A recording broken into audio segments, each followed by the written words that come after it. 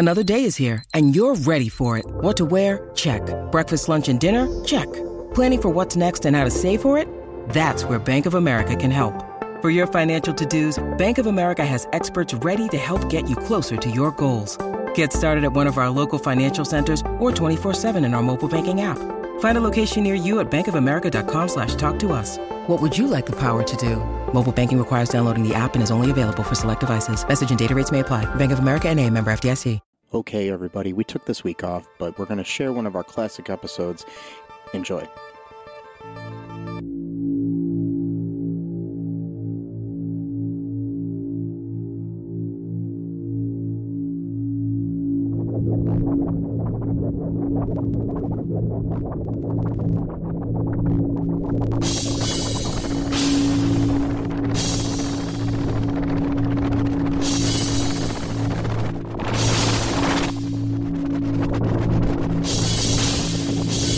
Million. You shouldn't have done that.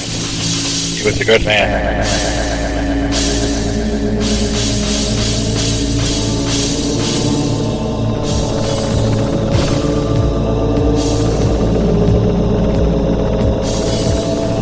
In, through, and beyond.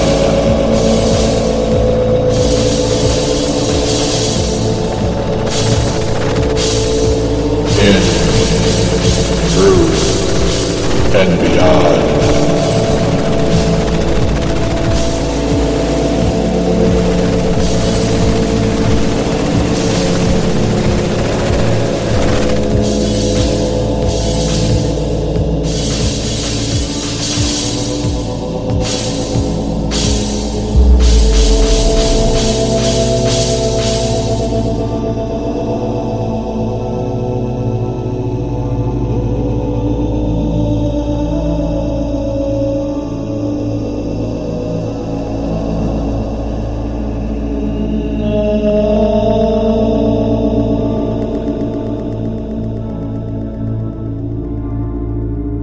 Okay, everybody, welcome to the latest episode of All Too Real 2. My name is Michael E. Cullen II, and with me via the interwebs is Matthew Giant Spider Haas. Alrighty. So, you're really on the webs. Yep. As a spider. And literally on the World Wide Web, yes. Yes. Giant World Wide Web. Mm-hmm. There's an invasion. There's an invasion of webs and lots of worldwide thereof takeover. Damn it. So, today we're covering a nice little, silly sci-fi film that was released on October 24th, 1975. The classic The Giant Spider Invasion. Directed by Bill Rebane. And written by Robert Easton and Richard L. Huff. Music by Bill Rebane. And starring the likes of Steve Brody as Dr. J.R. Vance, Barbara Hale as Dr. Jenny Langer, Alan Skipper Hale Jr. as Sheriff Jones. Yes, Skipper, as in Gilligan's big buddy. Anyways, and then we have Leslie Parrish as Ev Kester and Robert Easton as Dan Kester. Christine Schmittmer as Helga. Kevin Brody, the son of Steve Brody, as Dave Perkins, and Bill Williams as Dutch. Yep. Good old Dutch. Yep. And,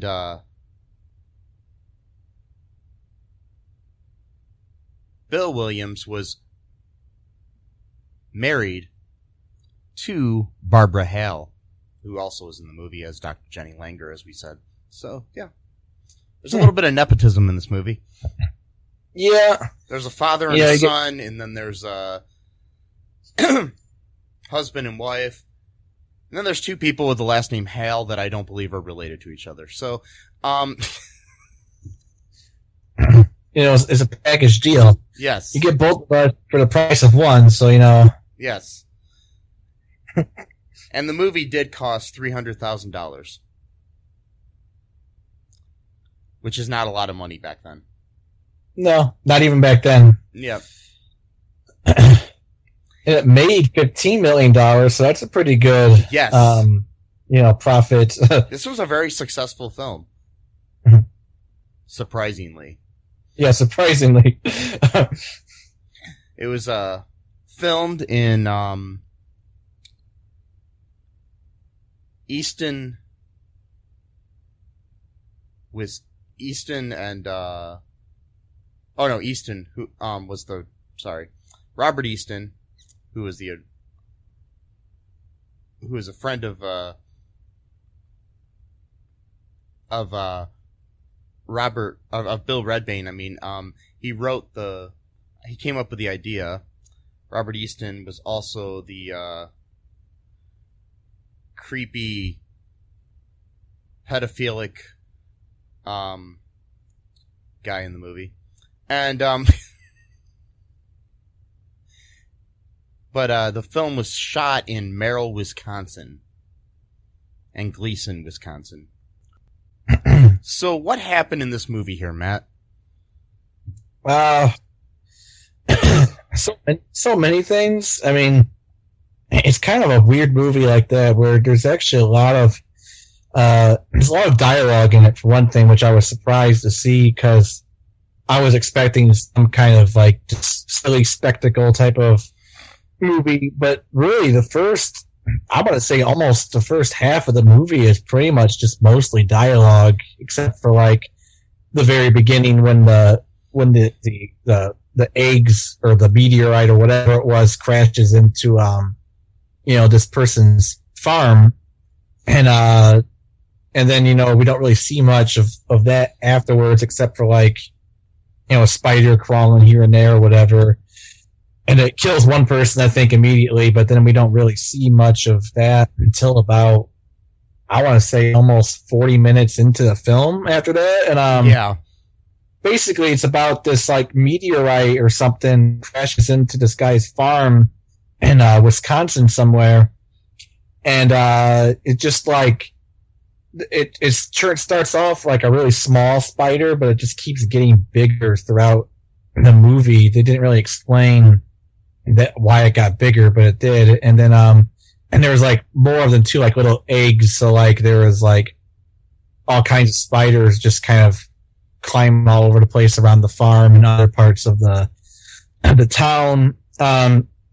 It kind of had like this weird, like religious undertone to it. Like I don't know if they were really saying like it's religious, but like there's like this revivalist preacher in town who was like talking about like the wages of sin and all this kind of stuff, and that kind of played into the whole like apocalyptic aspect of the movie of like those giant spiders going around and killing people and we can't stop it and all this kind of stuff. And there was like this dude acting in this movie is hilarious. Some of it's really good, some of it's just terrible. It's kind of weird. It's like you get some people who are like almost acting like they're like Shakespearean, like taking this movie so seriously. Then you've got other people who are like just obviously not really there.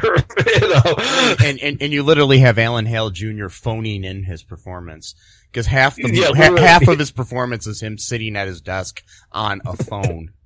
Right. Yeah, he's literally phoning it. And he plays this guy who's just like way too like jovial. Like, I mean, like everything's a joke to him. Literally everything. Like, yeah, I mean, it's pretty much the same kind of character he played on Gilligan's Island and like everything else I've ever seen him in. but I've only seen him in a few things, so I don't know. So yeah, me too. I've only seen 2 things. Yeah, he could have more depth to his acting abilities than I know. I don't know. So. Mm-hmm. And I'm trying to remember what else happened because I watched it a week ago and I kind of watched it again, and because there is a lot of depth to it, so it's kind of hard to pin it down because like it almost seemed like they were trying to make like 3 different movies all at the same time, so it's kind of hard to like because like there's so many different like plot points or like plot A or plot B and then there's plot C, and it all comes back to the preacher guy at the very end when they start playing his fire and brimstone speech or whatever, or his sermon. Yeah, I mean, like, according to Wikipedia, there are several subplots. Did you want me to read them off? Yeah, like, because I can only think of 3, but yeah. 3 main ones. Like, go ahead. Okay, the subplots include Dan Kester and his hate relationship with his wife, Ev. Dan's adulterous affair with the local barmaid Helga. Dave Perkins' attempt to make out with Ev's underage sister Terry. A fundamentalist preacher leading a revival meeting. Doctors Vance and Langer getting involved in a somewhat of a romance. All the more notable as the 2 lead actors were also in their early to mid-50s when the movie was made. The eventual panic that results when the townspeople are confronted with the spider. And then the invasion is deduced with various scientific-sounding language to be the result of somewhat interdimensional gateway and is ultimately... and at the end it's thwarted by the doctors. Yeah, this movie is funky as all get out.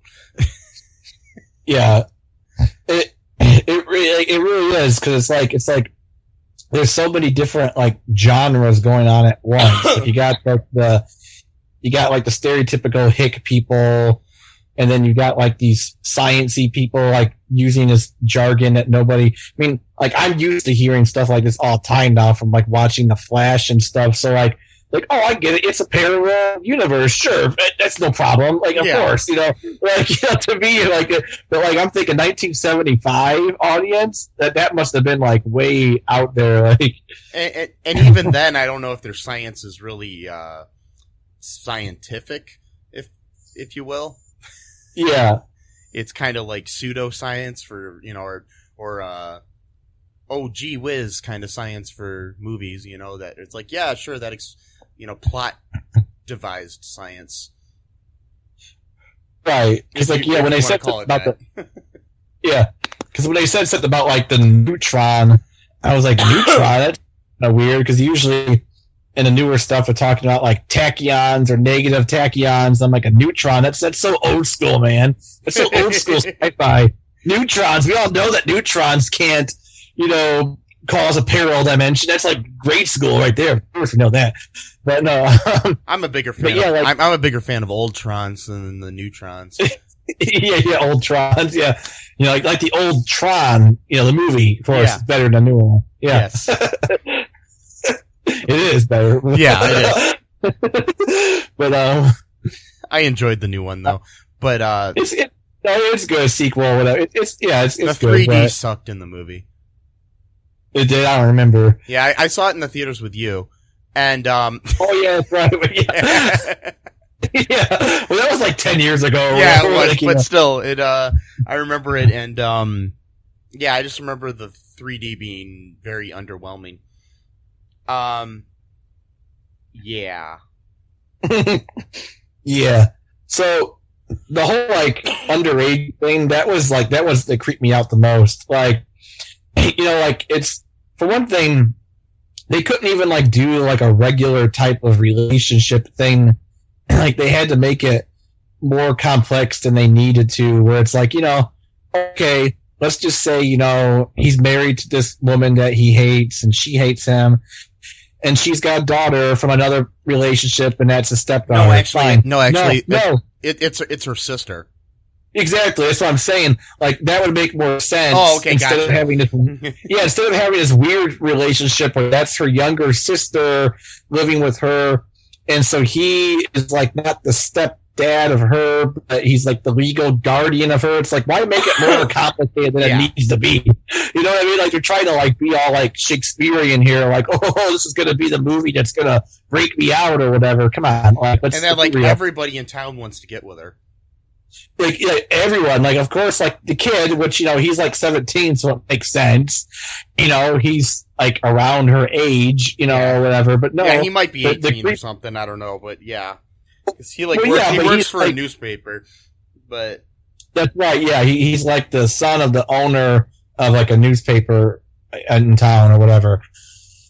And he's like the ace reporter, probably again nepotism in the movie itself, as well as the making of the movie. So yeah, and he the actor who plays him, that's Dave Perkins, that character. He is the son of the actor who plays Dr. Vance. Jeez. Okay. Wow. Yeah. It is interesting. So like, yeah, he wants to get with her, and he takes her to like a junkyard to make out with her. And then I think that's when the car stops working, like all of the electronics start malfunctioning. And then, but yeah, her stepdad / step uncle, step guardian, whatever, he like tries to bribe her for sex with like these diamonds that came inside of the, like, that were part of like the eggs or the spiders. Like, they had these little diamond things or whatever that really weren't worth much, but if you had a whole bunch of them, they would be worth something. So like, he's like trying to like bribe her, which is creepy, and then like, not to mention like illegal. I mean, this is Wisconsin in the 70s, who knows back then, you know, whatever. But like, and then like later on, the dude's cousin, who works at like a jewelry, like not a shop, but like an appraiser or whatever, he comes over to the house and tries to, it's like, okay, we already got one creepy older dude trying to like bribe an underage girl for sex in a movie. It's already weird to begin with and creepy and questionably legal, even that standpoint. Then you got the second guy doing it. It's like, all right, how many times do you want to make this point? Like, what the hell are you doing here? And then, and everybody in the movie looks like they belong in the Manson family. Yeah, they do. Yeah. And I mean everybody, not just like, oh yeah, especially the wife. Yeah. She looks like, oh yeah, too.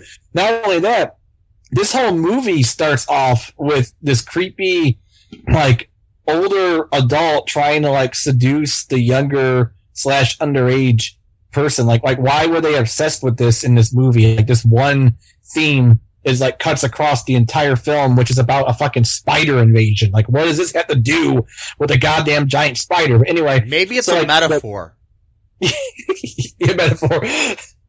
The spider is the patriarchy trying to press down upon man and woman, and you know, take and the invasion is the man trying to invade the woman's body and take her over and see and invade her soul. And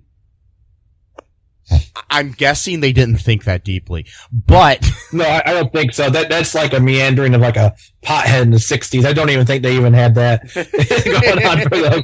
I think they were just totally trying to be like shocking, because like in the beginning, it's actually the wife. She's like an alcoholic. She's always drinking all the time, and she's like hitting on the young guy who's waiting on his date, who's her younger sister. He's out on the porch waiting on her to get ready, and she's out on the porch. But you see, Matt, that's her trying to escape her reality and get out of the oppression that she has from the man.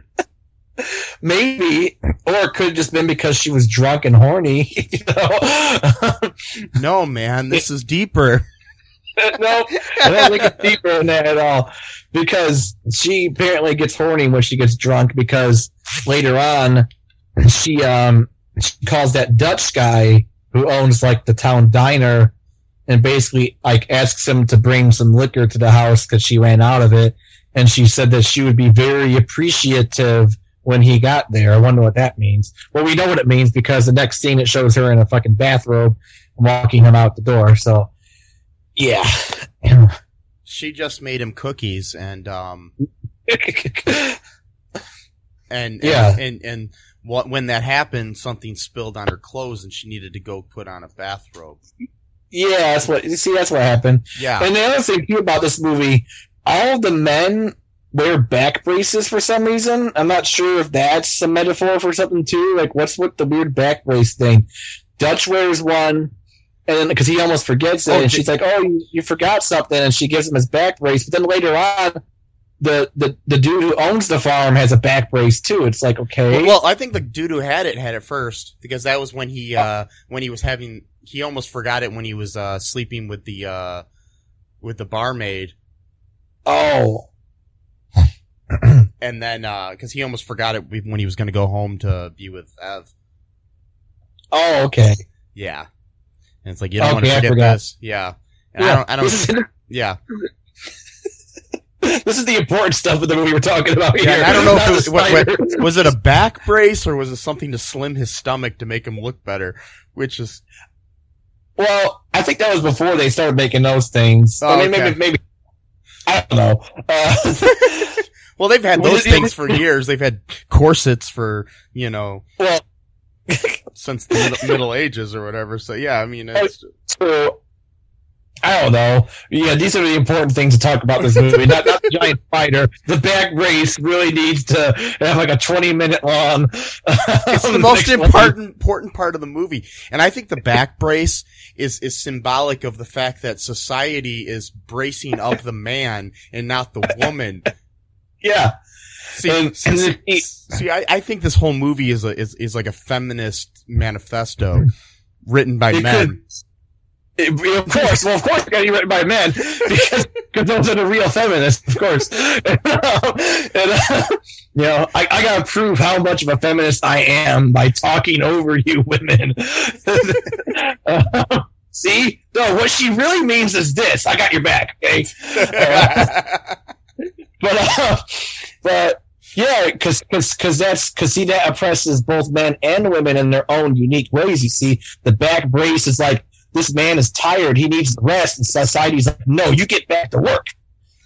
So yes, yeah, man, yeah. That's what the whole movie's about. It's about society's obsession with sex. Yeah. So, what else happened?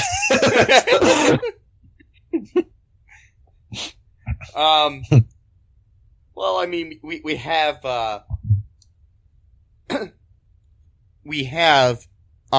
another feminist scene in the movie when the doctors meet each other, and we have this doctor from NASA go to meet the local, I don't know, astronomy doctor person. Astronomy. Yeah, that's what she was, yeah. Yeah. And we gotta emphasize the fact that in the scene when they meet, he goes there and he's like, I must be here to meet your husband. Oh no, I mean your father. Right. Your brother. Or just like, well actually, I'm the doctor. See, I'm telling you, this movie's it's like, no, I remember that scene. It was so awkward to watch because it's like, oh my god, dude. Like, but they never mentioned it after that. That was the only. Like, I was like hoping this would be like you assume I can't be a doctor because I'm a woman. She just let it go. I'm like, what the fuck, lady? But whatever. Well, no. What it's telling you, Matt, is that once you are told that women can have power and be in powerful positions, men readily accept that. Yeah, but it's very. I'm being sarcastic. Anyways, very underhanded way of doing it because like nothing came from that other than like, okay, I guess a woman can be astronomer. Awesome, like that's some big fucking revelation. Like, see what I'm saying is it's showing how easily we as a society can accept women in roles of power and in intelligence. Yeah, because this movie came out in 1975, and we still don't even have a woman president yet. We still have the Me-Too movement, Hollywood, all the Weinstein bullshit, you know. So so much has progressed in 45 years. This movie was just years ahead of itself. Yeah, unfortunately. No, it wasn't, Matt. I know it wasn't. Yeah, I do remember that scene though. I'm like, oh god, this is awkward. He keeps like listing off all these different male relatives. I'm like, okay, but think about logically. Why else would she be there? Like, the original scene was him, just mentioning, like 40 different types of people that could have been the.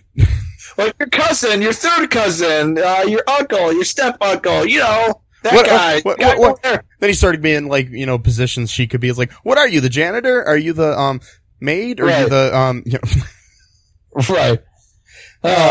God, it was the most awkward scene I've seen in a movie in years.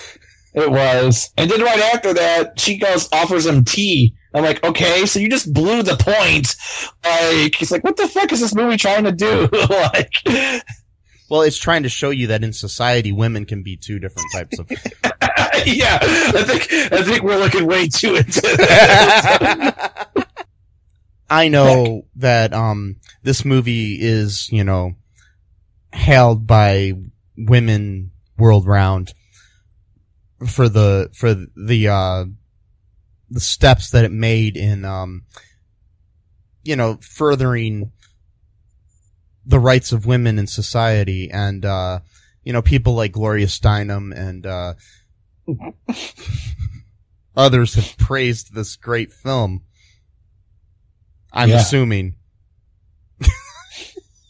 I don't think so. Probably not. Oh God.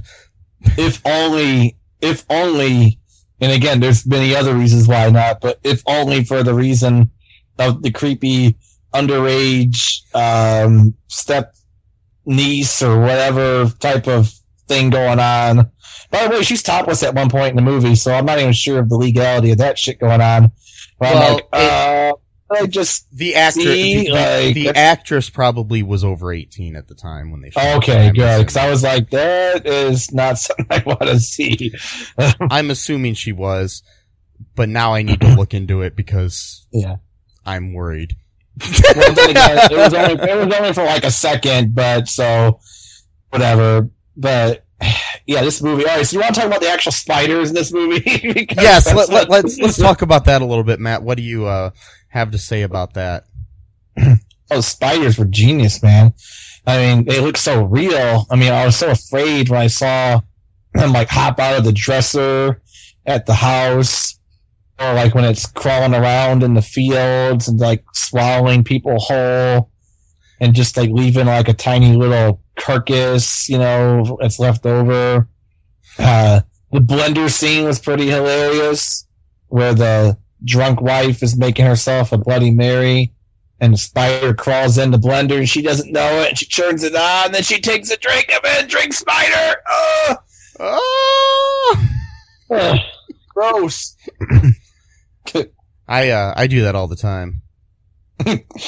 What, you make Bloody Marys, Spider Marys? Yes. I put Lysol, spiders, and bleach. And because our dear leader, dear Fuhrer, said, hey, you could cure the coronavirus by, giving yourself disinfectant inside of your body. So there you go. But he claimed it was sarcasm, so it's okay. Oh, yeah, of course. Yeah, I used to know kids like that in junior high who would humiliate themselves and then be like, it was a joke.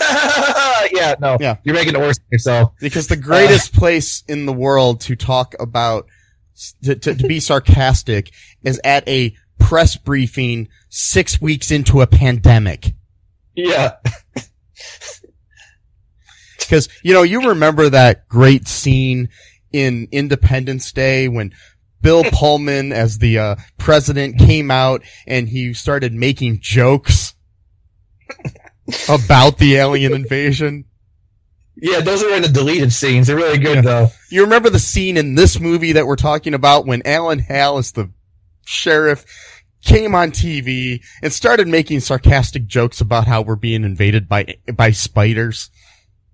Mm-hmm. Wait, That's awesome. neither one of those things fucking happen in the movies because the movies make more sense than the fucking reality. Yeah, Skipper / Sheriff Chucklefuck, didn't even make jokes about the giant spider. No. At least not at a press conference. Yeah, maybe when he was drinking at the diner, that's one thing, but not when you're on the job. Then you're all business. I mean, come on. Oh God. Jesus Christ. By the way, in the movie, he's getting a bunch of phone calls at first when people are having issues with like their cars not starting like I just did a Boston accent by mistake. Car's not starting. No, I can't do it now. I only did it once by accident. Park your car in Harvard Yard. So anyone who's like under the age of 25, 22 years old, he mentions at some point for a person to go look through the Yellow Pages, and I need to explain that. So Yellow Pages were a book of phone numbers back in the day, and they had like the phone numbers of like businesses, and the White Pages were like for like regular people's phone numbers, some businesses, but the Yellow Pages were more like, I think you had to pay maybe a little bit more to get in the Yellow Pages, not sure, but those were the more popular businesses in town. Just wanted to throw that little factoid out there. Yes. That is something good to throw out of the movie. Literally. No. Because they're useless now. No one needs them anymore. Well, unless they don't have a cell phone, but whatever. Yeah. So the spiders, the spiders were huge, and they looked like toy. Like they literally looked like stuffed animal toys, like the ones coming out of the dresser, at least, that were attacking. Well, I think a lot of them were real. Oh, really? Yeah, like because I mean, a lot of times they were crawling around on the ground for real. So, I think the ones coming out of the little coconut-shaped pods that they came out of were real little tarantulas or something. Oh God! Ugh. Yeah, scares me. Yeah, spiders don't freak me out that much. Maybe if they're crawling on me, they would. But they would. I got a weird relationship with spiders myself. I mean, I don't like them. Were you married to one at one time? And yeah, no, I was. No, like I always like never wanted to like destroy cobwebs because I just felt bad. Like, spider put all this effort into, setting up a trap for, unsuspecting creatures to murder and eat. And then I felt bad, destroying that trap for them because, like, they need to eat too. And like, I don't know, they're not, actually a lot of spiders are very playful even. Like, they're not as scary as, as people think they are. But I would never have one as a pet, but like, I used to like, I literally used to be a spider in my bedroom a long time ago. And we got this weird thing, like, where, like, it would literally crawl out of its nook if I was, like, had the light on for too long and would literally just, like, stare at me for, like, a few seconds, like, disapproving of me, like, you got the light on, boy. So I turn the light off and it goes back to bed. So we kind of had, like, our own, like, we kind of synced up our sleeping schedules, which was nice. Then it bit me and I got a terrible infection. But, That's how my last relationship was. Like, but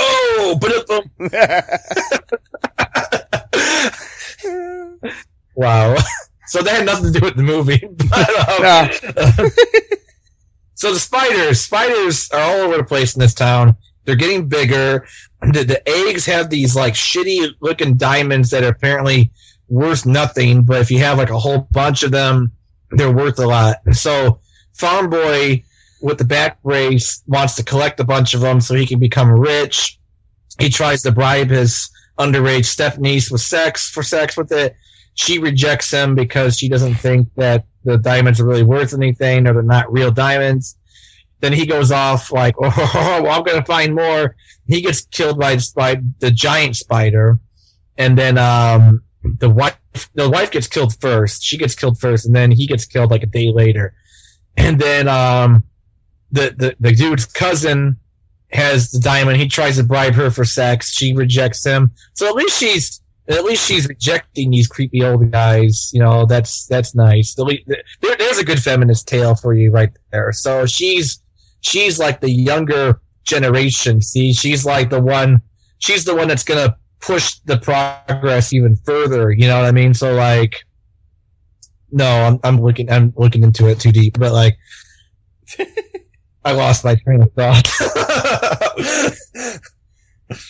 Oh boy, this movie was fun. I literally actually enjoyed it, so I don't know. But it wasn't that bad. No, yeah. It wasn't that bad. That's the thing. Okay, Matt. So how did this movie like wrap up? So, in addition to all the cool stuff about the movie, like the back braces and all the diamond shit, the boring stuff, and the phone calls. Oh, yeah, and the phone calls and the yellow pages. Yeah, the boring stuff happens now with the spiders attacking people, ripping them in half or swallowing them whole. Boring shit. You don't want to watch that stuff. But the best part of it is that the giant spider is obviously a fucking car, a bug to be exact, with like spider legs attached to it. I mean, it's so painfully obvious that a car is driving this thing around town, and then you got these militia townspeople, like everybody owns a gun, of course, and they're like, we're gonna kill a spider, and then like just creating like this sort of mob mentality, and then the sheriff is trying to like hold them down or whatever, but they won't listen to him, so they're all like, we're all gonna fight the spider together, and it doesn't do shit, their rifles, and the spider's like attacking all of them and eating them, and then they're trying to shoot off this neutron into the the place where the place where the I don't know exactly where are they going to shoot this neutron into exactly? Just anywhere, or like I don't know. Somewhere. Anyway, the plan was that somehow this would open the time-space portal where the spider came from and would kind of put them back to where they were, but it didn't. All it did was make the spider like melt into this weird sludge, which doesn't really make any sense to me, because it's like, if you're trying to get the spider to go back to its time and place, why wouldn't it just do that? Why would it just melt its skin? I don't understand that logic, but again, I don't really think the science in here really holds up, so... Well, yeah. Whenever I want to go back home, like if I leave my house, I have to turn into like some kind of goo before I can, because that's how science works. It is how science works. So they kill this thing. The townspeople finally. No, at one point they go through like a baseball game or something like that, or I don't remember. They're in a field at one point, and. No, it wasn't. It was a festival. It was a what was it, like a Polish festival or something, or yeah, some kind of carnival of some sort or something. Yeah. Yeah. So the thing is chasing everyone at this carnival, and you just see, and they use this as like the photograph for like the movie itself. You see these people running away from this giant spider, which is obviously a car, chasing people down in like this field. And like, I know I'm missing some things here, but then like they shoot off the neutron, and the spider melts into like this disgusting looking sludge. And then like, I think at one point though, like at the very last minute, it shows like one little spider, like somehow managed to survive. And then it freezes, but then they go into that preacher doing his fire and brimstone sermon, talking about like the end of time. So it's like, I'm not sure if that was supposed to like build up to a sequel that never got made or whatever. Yeah. Probably, the giant spiders invade again or something. Yeah, some bullshit.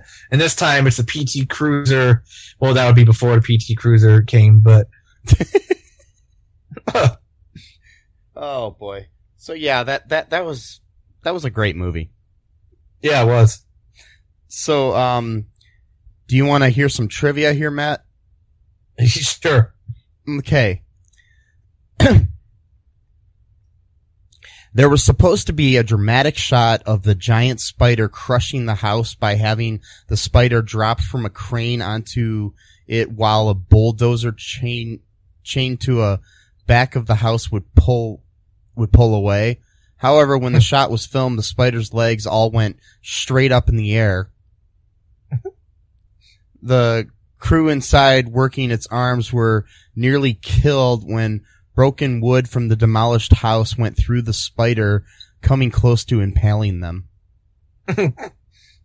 Yeah.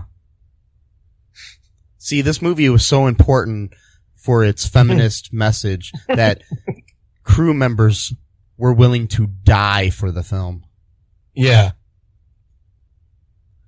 Yes. Yep. That's what happened. Yes. In the opening, Alan Hale Jr. greets Kevin Brody with the line, "Hi, little buddy." This is an obvious reference to. It's an obvious restaurant. Obvious reference to Hale's role as the skipper on Gilligan's Island, where he called Gilligan little buddy all the time. That's awesome. I didn't pick up on that. By the way, that should be the name of a restaurant. Obvious restaurant. You just serve like basic food. Yeah, it's got a picture of food on it. It says obvious. Like, come on, you know what this is. Yeah. You can't even. It's like, what do you want to eat? Well, here it is.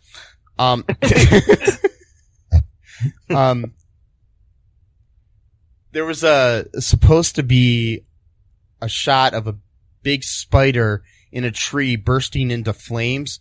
To achieve this, the director covered a large prop spider with gunpowder and had 2 crew members sitting above it in the tree who would drop a match on the spider.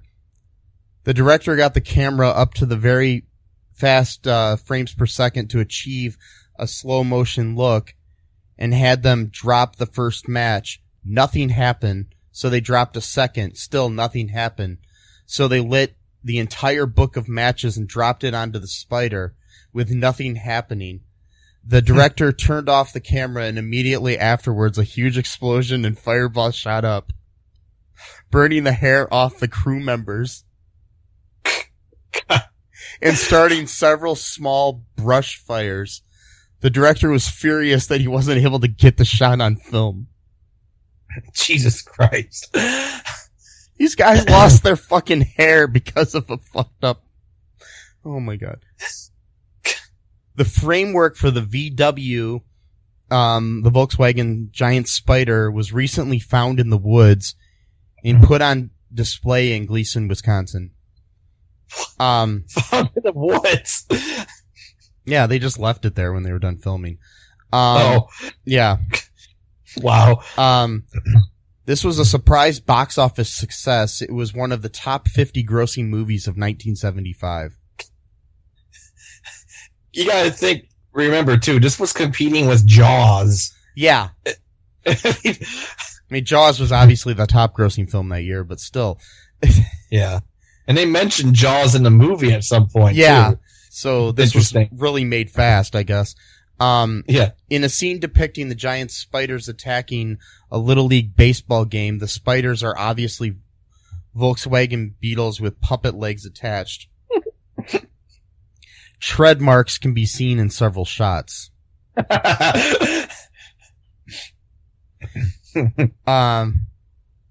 In May of 2005, there was a Bill Redbane Film Festival in Madison, Wisconsin that featured this film. Hosting the festival were Michael J. Nelson and Kevin Murphy of the TV series Mystery Science Theater 3000, which had featured the Great Spider Invasion in a 1997 episode. Nelson and Murphy said, despite their lampooning of the film on MST3K, they actually admired Redbane because he was able to make the film with such a low budget.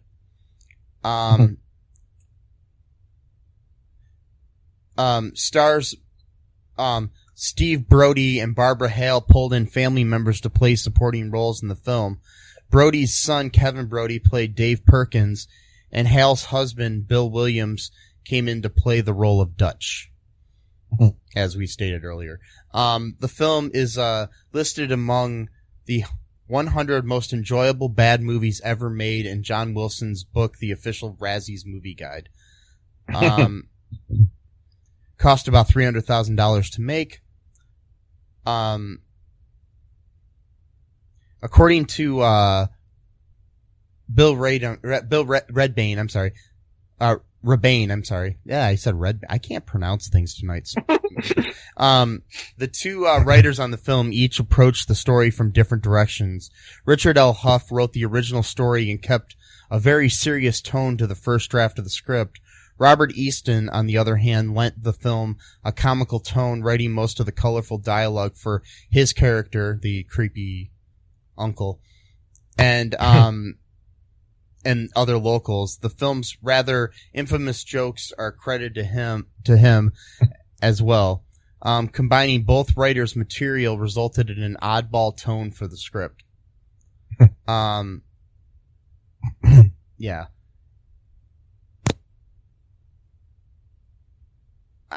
Yeah, it's such a interesting film. Stephen King is a big fan of the film as well. The book that Alan Hale Jr. is always reading in the sheriff's office is titled Flying Saucers Want You. Well, at least somebody wants me. Spiders want you. Do they? Think so. Oh, okay. That's nice. There's one on your shoulder right now. No! Ah! I'm scared! And now I need a Spider Mary. That's going to be a new drink of mine. The Spider, I'm going to take a Bloody Mary and I'm going to put a spider in it. Spider Mary. Spider Mary. Yeah. Yeah. Maybe that was the name of the spider. Mary. Yeah, that makes it sad. Or Mary. She was turned into goo. Yeah, it has a name now. It's like you can't kill a turkey after you name it and then eat it or something, you know. Personalize something and then,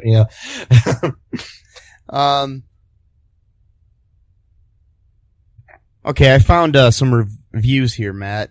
Here's one that I'm gonna read about the movie. This is a 10 out of 10. Posted by Alice Spiral on the Internet Movie Database here back in February 17th of 2007, shortly after Valentine's Day, by the way. Her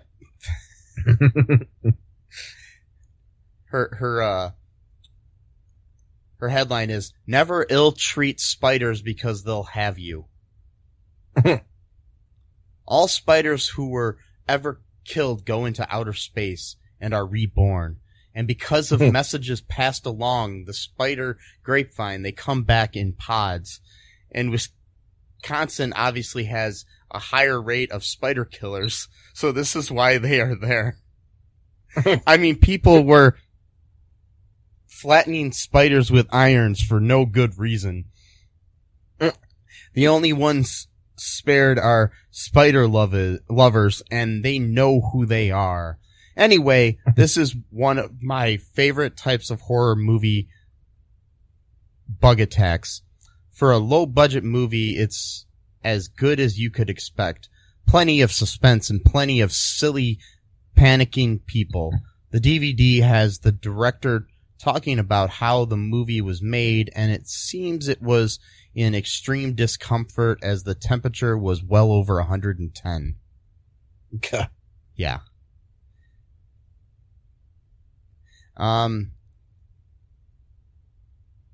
Here's a 2 out of 10 review from Aaron1375 from October 25th, which is right before Halloween of 2002. Well, there is one giant spider. Why this movie is called Giant Spider Invasion, I will never know. For one, there is only one giant spider. Two, it isn't really an invasion. The plot starts at some redneck's home where from out of the blue something lands in their backyard. Then a bunch of TV stars and B-movie stars try to figure out what happened. Then a giant spider, which I believe is really a dune buggy terrorizing the countryside. For the most part, the spiders are just tarantulas, which are rather big but not giant.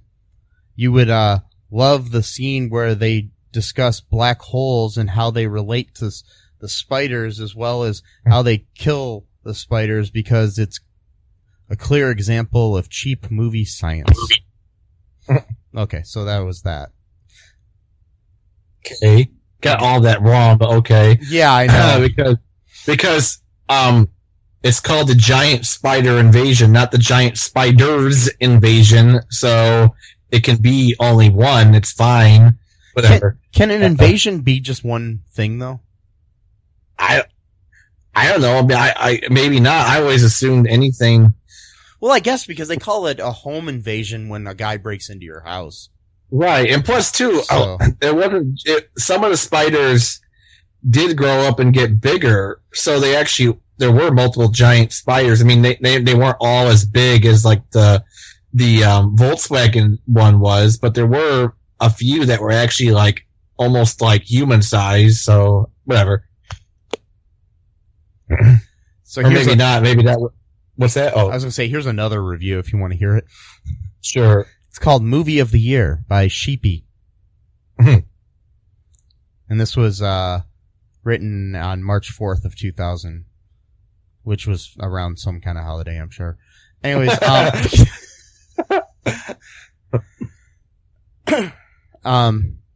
man, was this an absolute perfect movie. Brilliant. Exciting acting, interesting dialogue, excellent music. The story just blew me away. It was so enthralling and incredibly original. This was a wonderfully excellent movie. I could not find any defect in it. I've watched it over and over. Everything about it is perfect. The acting is flawlessly good. I can't believe this movie was made in 1975. The special effects are unbelievably amazing. The giant spider looks so realistic. 10 out of 10. A perfect movie. Grab some popcorn and get ready to be entertained by the giant spider invasion. Yeah. I'm pretty sure that was all sarcasm. It sounds like. But I don't know. You know, sarcasm is kind of a interesting topic these days. Yeah.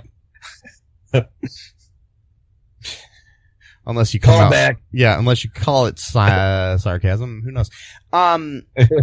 So Matt, would you recommend this movie to anybody? Sure. I mean, it's fun. You know, it's kind of stupid, but, you know, like get some friends together, you know, later on if we can still do that. And, well, I don't mean that sarcastic. I just mean, you know. Well, I know. You know, get a group of friends together and just kind of, you know, watch a bad movie on purpose. And because, you know, we reviewed a lot of bad movies on this show, and, you know, we've discovered that there are movies that are so bad that they're funny, and there are some that are just so bad they're boring. This is not the boring kind. No, not at all. I enjoyed it thoroughly, actually. And like I said, this is the greatest feminist manifesto to come out of cinema in the last 100 years. And wow. Yes, you know, there's, you know, Norma Jean and all those other movies that are about, you know, feminists and stuff, and, you know, nope. This movie is the greatest movie to you know, help further the, you know, feminist values in society. And by the way, I am being sarcastic. This is what real sarcasm is. Yep. I just want to teach that to people listening. Because saying something seriously in a press conference and then the next day calling it sarcasm is not sarcasm. Most of the things I say in my life are sarcasm, and you can tell that by the snarky way I say them. When you say them directly to a doctor in a press conference being televised worldwide,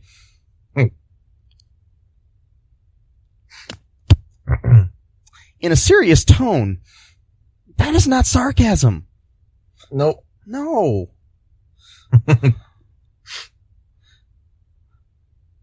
But yes, this is the greatest feminist manifesto ever put to film. And I highly recommend everyone watch this movie. And I'm not talking about just, people that want to watch a bad movie. I'm saying this is the greatest movie to come out in 1975 besides Jaws. Well, that's a lot of movies that came out in 1975. Yeah. I'm sure that there might have been some other movies in 1975. Okay, so I mean, this movie came out the same year as Jaws, as we've said. One Flew Over the Cuckoo's Nest. Oh wow. Shampoo. Dog Day Afternoon. The Return of the Pink Panther. 3 Days of the Condor. Funny Lady. The Other Side of the Mountain. Tommy. The Apple Dumpling Gang. Rollerball. That's just a few. Barry Lyndon came out that year. French Connection 2. Stepford Wives. All these, the Rocky Horror Picture Show. All these shitty movies that are nowhere near as good as the giant spider invasion. Yep.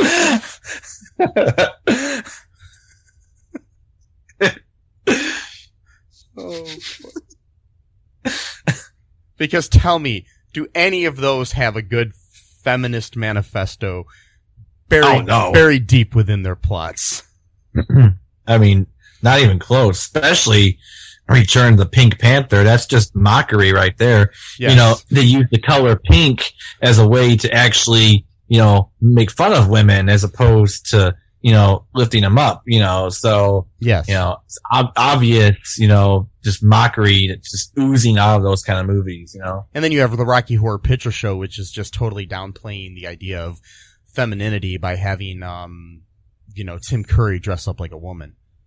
Oh, I know, yeah, because, transgender people are so bad, they're, anyway, This is sarcasm, by the way, people. That definitely is sarcasm. Yes. Oh, boy. God. So, I tell you what, though, Tim Curry can pull off any look he wants. Oh, yeah. Any look he wants. Tim Curry is a god. Anyways, so, anything else, Matt, before we sign off today? You know what? Well, I am gonna set up, a website soon.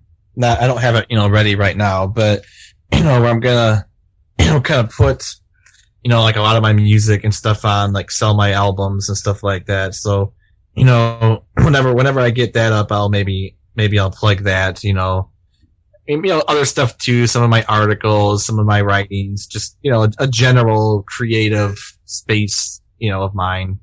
All of the brilliance and the not so brilliant craziness that comes out of my mind will probably be up on that site at some point. So, I mean, for right now, you might want to follow Matt on Facebook. He's got a fan page, Matthew Haas.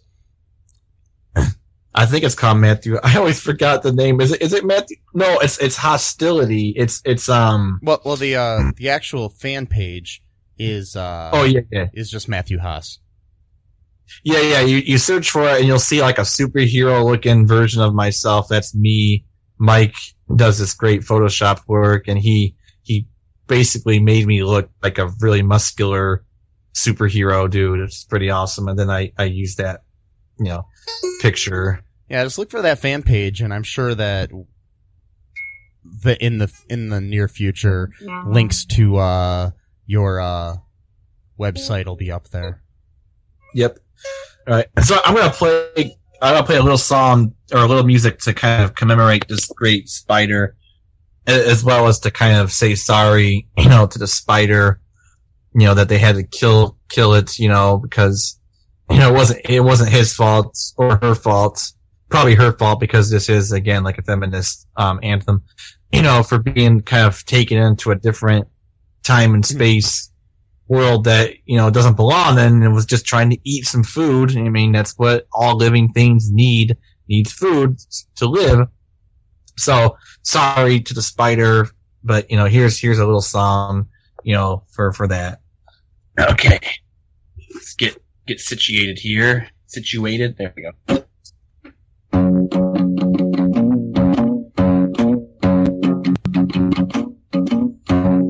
Giant spider. Giant spider. It wants to eat. Its diamonds pay for sex. That's the end of the song. That was like the greatest song I've ever heard in my life. Thanks. By the way, just for anyone who's listening, my real music is much better than that. So, Well, yeah. So if you've listened to this show, the theme song to the show is written by Matt and things of that nature. So, but no, that was the greatest song I've ever heard in my life. Okay. It's right up there with anything by Justin Bieber or New Kids on the Block or Sonny and Cher. Sonny and Cher. Yeah. Those three artists. Yeah. Those three. And you. Yeah. Are the four greatest artists of all time. Wow. It's a tall order. Well, I shouldn't be so sarcastic about that because you actually are talented. Anyways, unlike that's fine. Yeah. No, it's so obvious, just like the restaurant, so yes, the obvious restaurant has obvious music in the restaurant too. Yes. It's like it's not really Muzak or anything, it's just there. It's just there. It's obvious. I mean, yes, it's just obvious restaurant music. So, anyways, before we go, make sure you, check out cullenpark.com. We got stuff on there. Right now, if you also check the, links in the show notes, there's a link to a really cool Cullen Park Productions t-shirt that you can get. It's only $20. It's got a really cool, our logo on it. But the cool thing about it is $10 of that goes to help further our adventures in podcasting and filmmaking. Also, the other $10 goes to a company that I really love called Jupe Mode that is located in Toledo, Ohio, where we are based. And during these tough times, supporting local businesses is really important. And, whether it's local to you or just local to, somewhere, because everything starts out as a local business. And it's better to support a local business that has a possibility of going out of business due to this pandemic than some big corporations, Yeah. And, so I say buy a shirt. They've got other shirts on their website too. I'd prefer it if you buy one of ours, but they've got a lot of cool other shirts on there too. Buy one of ours, buy one of anything that they have on there. They've got a lot of cool ones that are also supporting a lot of other local businesses, which is really cool. Also, check out our Patreon and, donate, help support us. Right now, especially, we, are looking for, ways to make sure that this podcast continues and we can continue to bring you the great films of feminist manifestos that we do all the time, because every single one of our films has that underlying current to it. Yeah. You know what we should do, though? What? At one point, we should do a counterpoint, and we should do a men's rights activist film, which is pretty much every film. And then, like Mean Girls. And, wait.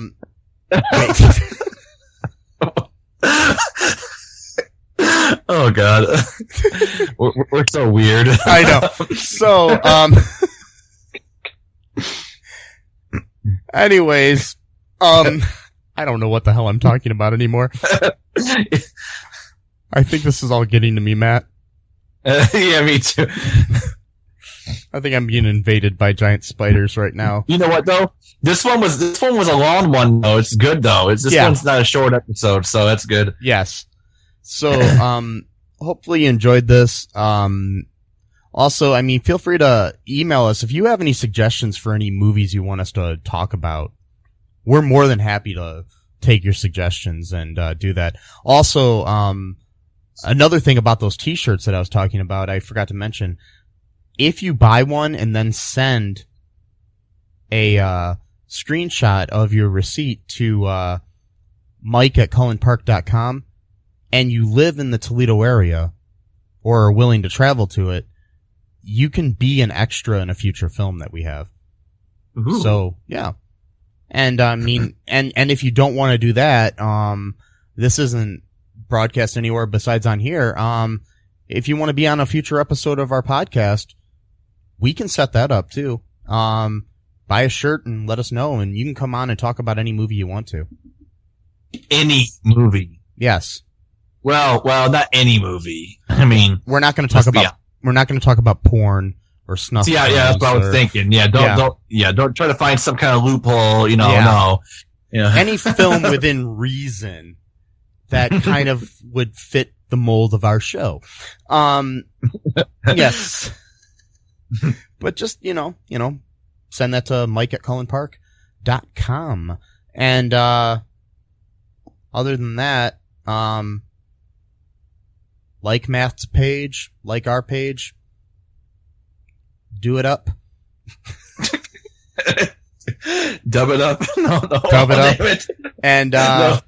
And, dab it up and, doob it up and, whatever. Whatever makes you happy. Yeah. Right. Peace, love, and wash your hands. Stay safe, people. Bye-bye. Thanks for listening to All Too Real 2 podcast, a Cullen Park production. Produced and edited by Michael E. Cullen II. Music by Matthew Hawes. Subscribe and share the show. Visit us at cullenpark.com.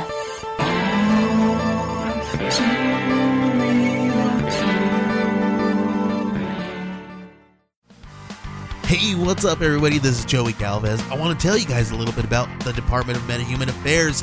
This one is a story about a team led by a retired sidekick, 2 felons, a failed actor from Broadway, and a reprogrammed cyborg. But their first mission is to stop the criminals who have robbed a bank, and they will have to set the world at ease. You're going to get 180 pages of entertainment, action-packed awesomeness right here in the first 6 issues in a collected hardcover volume 1. All you got to do is head on over to Kickstarter.com and type in the Department of Metahuman Affairs or DMA and check it out right now.